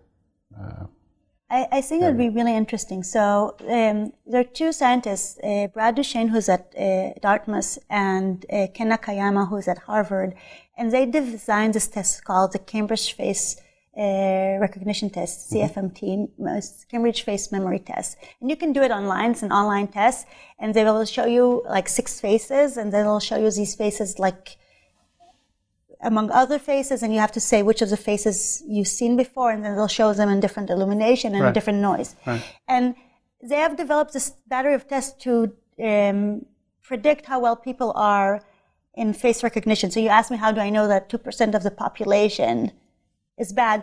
Like 30,000 people have taken their test online, and we know how, and people have done it across continents in Israel and Australia. So we have good norms now, saying this is a normative range of most people.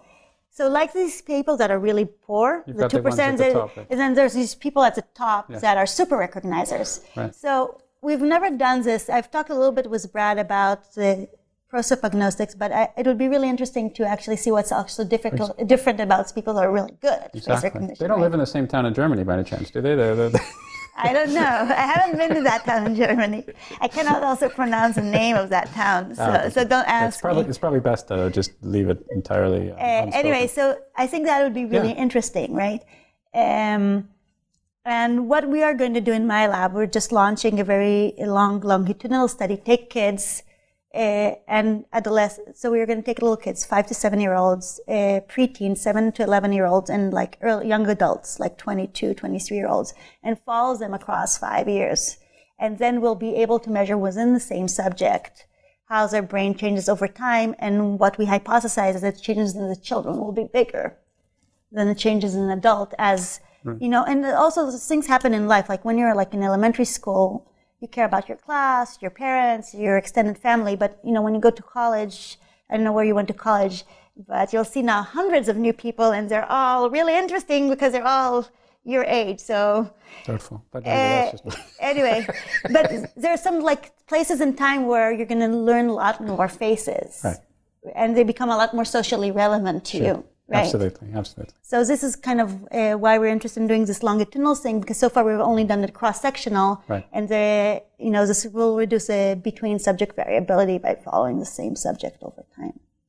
I have one more question before I leave plasticity, based upon what you said with stroke victims and so forth. What about, since you're studying vision, what about people who are blind?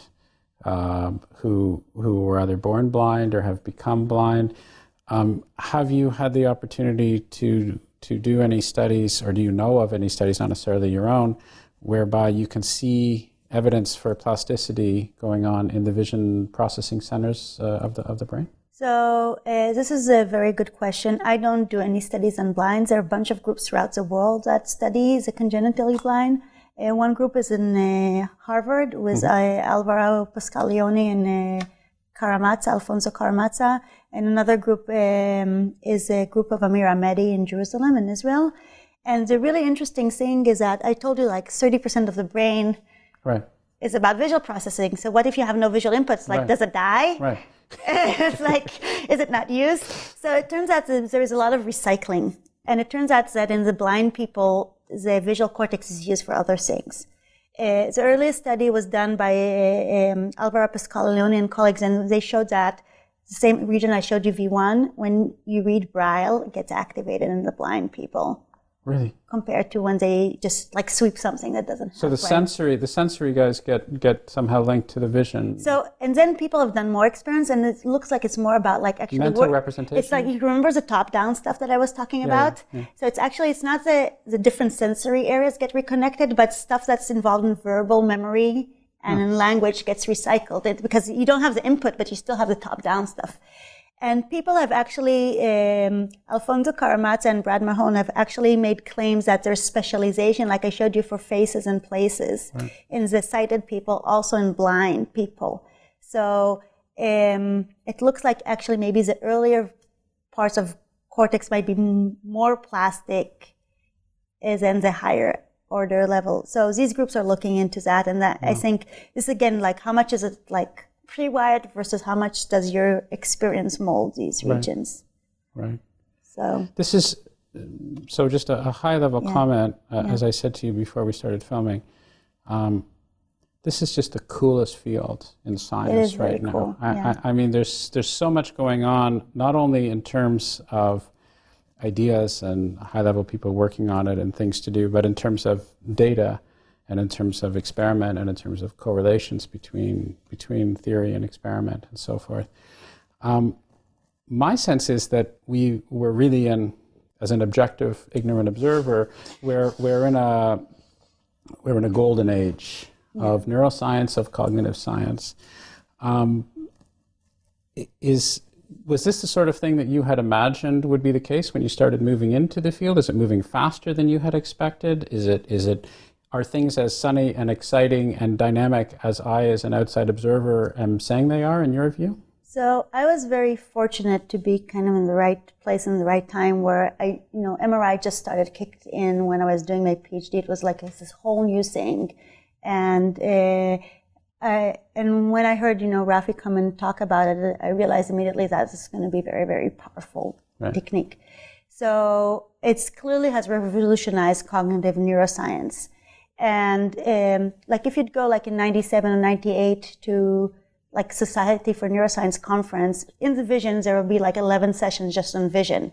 There'd be one session about humans and 10 sessions about animal work. And today's this is flipped. Interesting. Because a lot of people have realized how powerful it is. So, but because of it, it's now some of the discoveries. If you're the first one jumping on the wagon, sometimes it's easier to make discovery than if you're the 100th person jumping on the wagon. But we've become and the thing that for me neuroimaging changed the most is that we've become more maybe modest about what we can accomplish, but on the other hand, I've become much more intrigued about how much more complex the system is and how much there's more to understand. So when we talked about the hierarchies, the models that I was taught when I was in grad school, is that this hierarchy has 4 stages: V1, V2, V4. I'll tell you why V4 and not V3, and IT, infant temporal, of course. So if I figure 4 black boxes, I'm done. Yeah. Now, 16 years later, this black box of IT turns probably to be more of having at least 10 subregions. Wow. Okay? So, on one hand, okay, I'm more modest because I know I cannot figure it by my model from 15 years ago is not valid. But now we have better tools to actually start tracking and making models of these subregions. So I think we will continue to advance the field much more substantially now just because we have more knowledge than 15 years ago. Yeah. Why no V3? Oh, this is a speculation. So in humans, as I showed you, V1, V2, and V3 are about the same size. V1 is a little bit bigger. Yeah. In macaque monkeys, V3 is very small. Okay. And second of all, there are connections directly from V2 to V4 that bypass V3.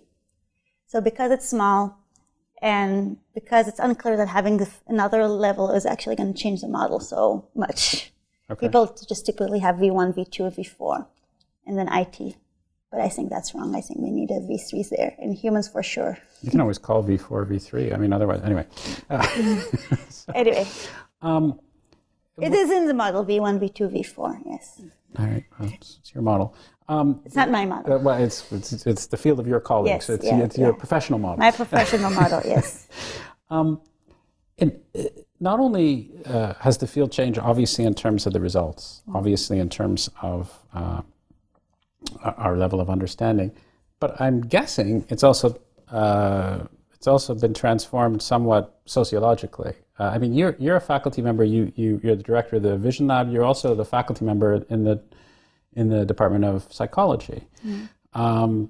When I was a student, I wouldn't come across any faculty members in psychology that were of your particular research persuasion or disposition and so forth. There has been this whole explosion, it seems to me, in the field of cognitive science that has integrated people from across a wide variety of fields and activities. Has it been easy, you think, to integrate all these people? What does it feel like for you being a professional psychologist? Is that something that you feel like you're doing? Do these distinctions make any sense whatsoever anymore, or have things just changed entirely? So in our department, we have a specific area that's called neuroscience. Right. So there is neuroscience and psychology, and the neuroscience in our department has existed, I think, even in the 60s. Sure. Yeah. So neuroscience has not really been completely novel to psychology. It's been there for a while. Okay. What it had initially been focused on, so a lot of psychology department did have animal studies. And these animal studies did do neuroscience. Sometimes these are in the med school and sometimes in psychology. But I do think that around the 60s and 70s, there was a big revolution in psychology about cognitive psychology that was like the core, and this is where all the action is. And today, a lot of the major discoveries are happening in neuroscience. But neuroscience has infiltrated all fields of psychology. You could use neuroscience to study personality. You can study depression. You can study social perception. There's a field called social neuroscience. It affects things like that are core of cognitive science, like decision making. So I don't know if that answered your question. Well, it wasn't or not. a really well-posed question. So let me ask another question. Let me ask a more specific question, which you may or may not know the answer to, but you'll be closer posed to give it give a good answer than I would. So are there some psychologists who have their nose out of joint and say, all these brain people are coming to us, all these fMRI people, every single thing is now fMRI. I'm studying why people are tremendously upset at life because they were, they couldn't live up to their father's expectations, and now they're making me go into an fMRI lab, and the hell with them. Why don't they get their own bloody department and stay away from mine? Are there people? That's going a bit over the top. Yeah. But is there a sense of resentment caused by some people who do maybe what others would consider more traditional psychology, because now all of a sudden everything is cognitive neuroscience, or they have that impression? So the field of psychology is definitely not everything cognitive neuroscience. The field of psychology has very well-grounded fields, studying affective psychology, about studying personality, of studying social interactions, and these fields are still very central to psychology. Right. This field that's been most effectively, this is cognitive science, that a lot of the cognitive work today is together with neuroscience.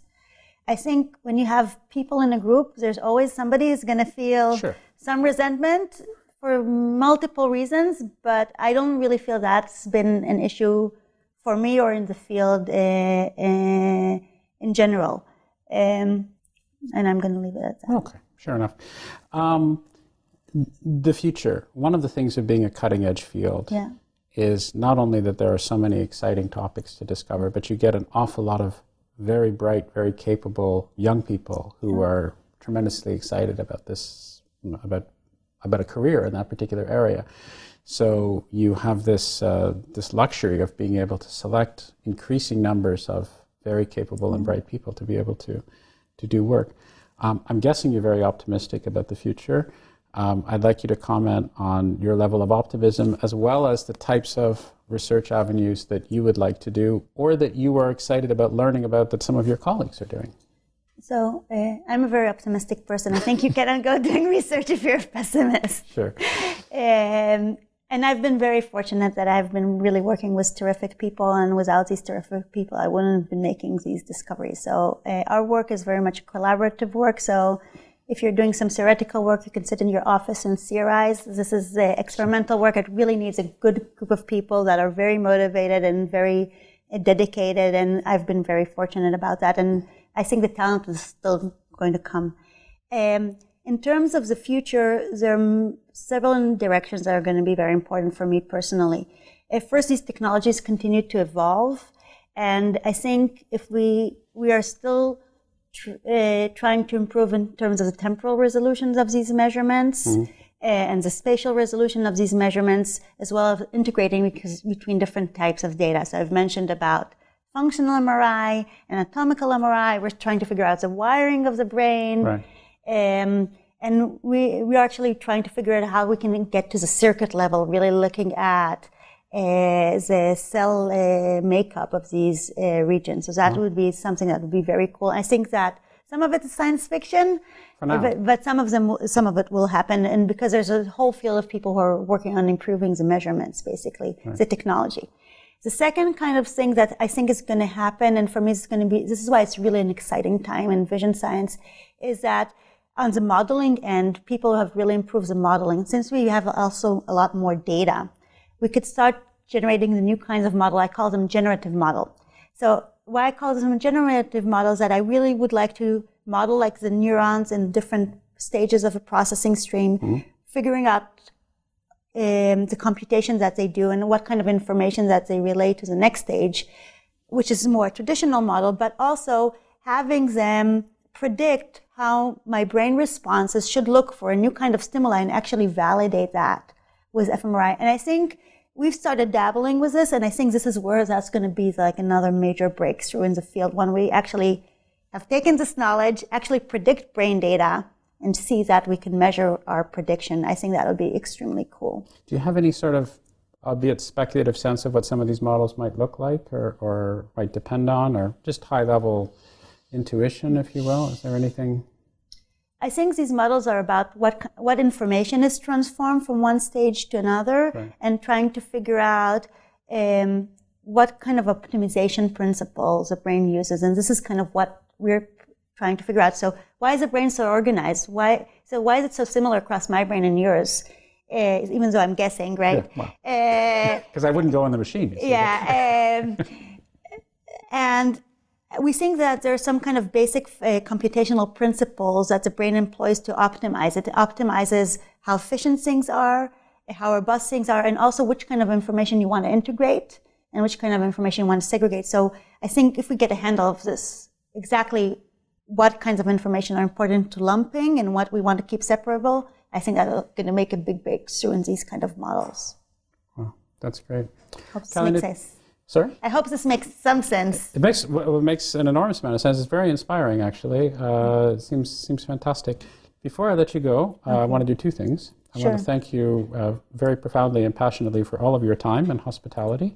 And I'd like to ask you if there's anything that we've missed or something that we should have spoken about, given more time to speak about, different implications, different things, anything else that we've neglected somehow or could do more. You know, I can go on like this for days and weeks. This is why.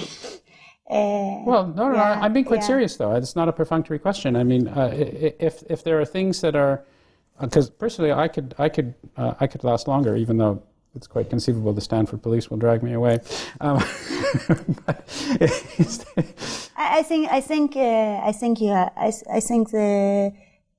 It's the thing that I really wanted to show you as a video, because I thought that the video is very powerful and it gives people some insights why this is interesting. Absolutely. Because, I mean, this is why it's interesting, because we can go all the way from some brain tissue to perception and trying to build concrete models of how that happened. I think for me that's very intriguing. Right. And I hope I have been able to convey this message. I haven't done these things before, so I'm not really sure. I think you were great.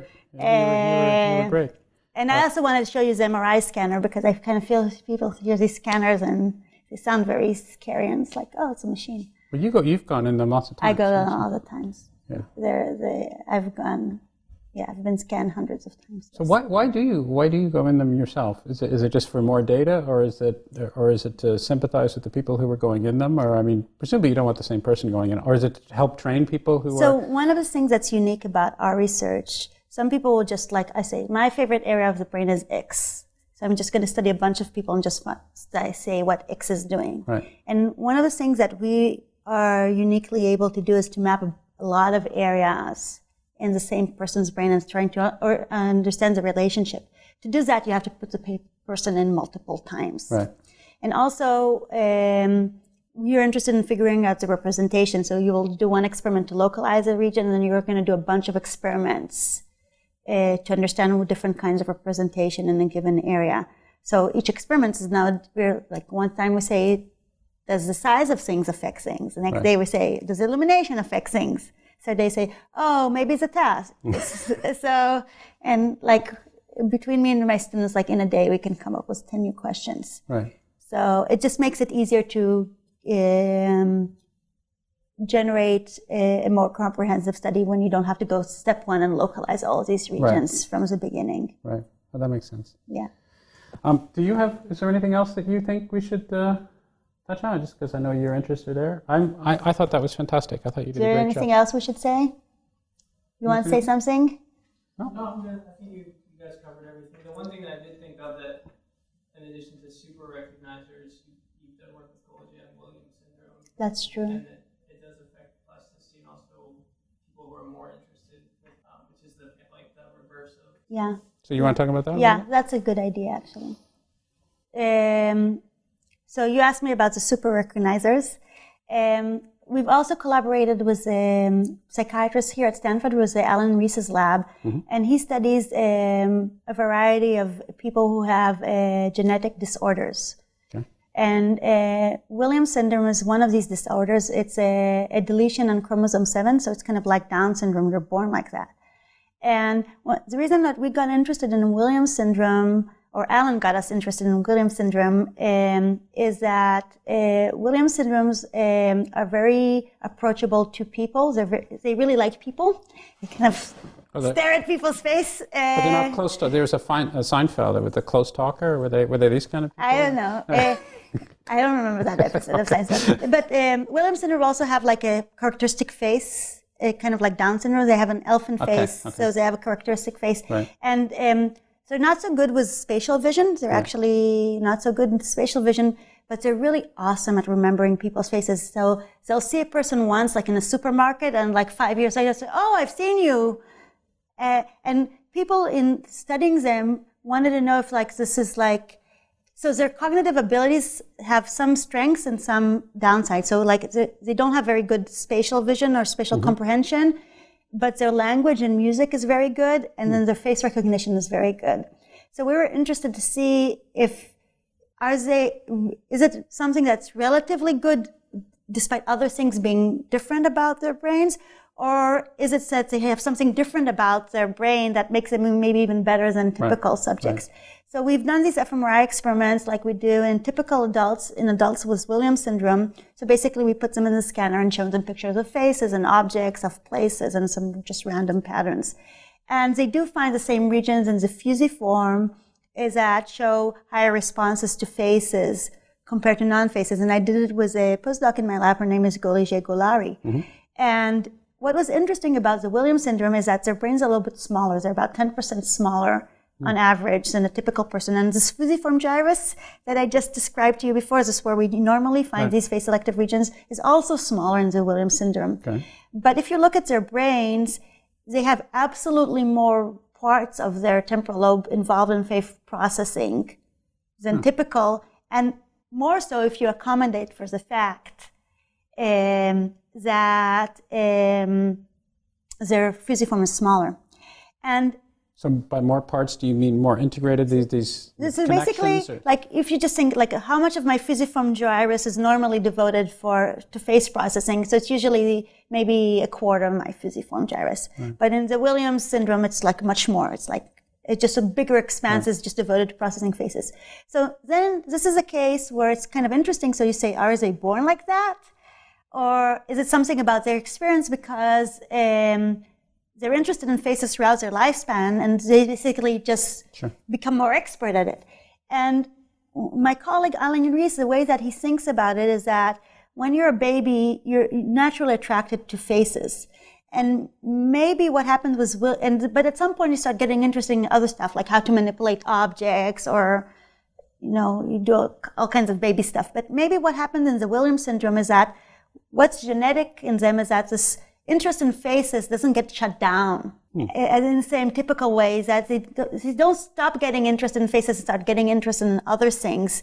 And because of this, their experience is very much more driven by faces than a typical subject, and therefore then they develop this more brain hardware that's kind of seems to be interested in coding faces, and that gives them their extra ability. So it's not necessarily the case that their brain has been wired. No, it's a nurture argument. Yeah, but this is an example of how nature and nurture might interact to shape, because you asked me about plasticity, right? To shape like neural representation in the brain. So it happens in the same place, but how much of it or how specialized it becomes might be dependent on your lifelong experience. Well, absolutely. If this hypothesis is correct, as I understand it, then that's clearly another argument for increased plasticity, because their brain is changing in a way that that other brains at that age would not be. That is to say, they're emphasizing this action over another, and that's having some neurophysiological consequences and so forth. Well, that was wonderful. Thank you very much, Kalanit. That was wonderful. It was very, very informative and stimulating, and those 2 data points, man, they're fantastic. Yes. No, I agree with you. It's a very rare case. We're looking at now. We're accumulating more subjects, so we are going to look at more subjects. I mean, this is why we like. He's just a scientist. This is a pig that speaks. So we're going to find a bunch of them. Well, but I mean, it's great. That guy also, I should say, seemed to have just a fantastic attitude. I mean, he seemed like a great guy. That whole that's a trip, man. No, I mean, this is like it's more than we can ask for, right? This is like. He was very articulate. He was, very intelligent, and we got lucky. Sometimes you need to get a little bit lucky. Okay. Yeah. So has he been following these things as well? He seems like a smart guy. So. He's a smart guy. He's local. He lives here in the Bay Area, and actually when this got out, there was some like local press here, and we actually asked the person from Stanford to interview him as well. Right. So, and I think he felt good about it, that we actually incorporated him into the study. And he's now well. He didn't get surgery in the end for epilepsy. Oh, he didn't. And the reason that the place that they found this epilepsy was somewhere in the parietal lobe, very far away than when we measured. And if they had resected it, he will get some blind field in his vision. They didn't want to decrease his quality of life. Sure. But then after all this thing happening at Stanford, he became well. I hope you enjoyed this reformatted podcast. As mentioned at the outset, this conversation is also available both as an individual ebook and as part of the ebook and paperback Conversations About Neuroscience, along with separate discussions with John Duncan, Lisa Feldman-Barrett, Jennifer Groh, and Miguel Nicolelis. Those interested in more information about Ideas Roadshow are directed to ideasroadshow.com, while those who are curious about me and other projects I'm involved in are recommended to visit howardburton.com. Thanks very much for listening, and I hope you'll tune into another Ideas Roadshow podcast on the New Books Network soon. We release a new one each Wednesday.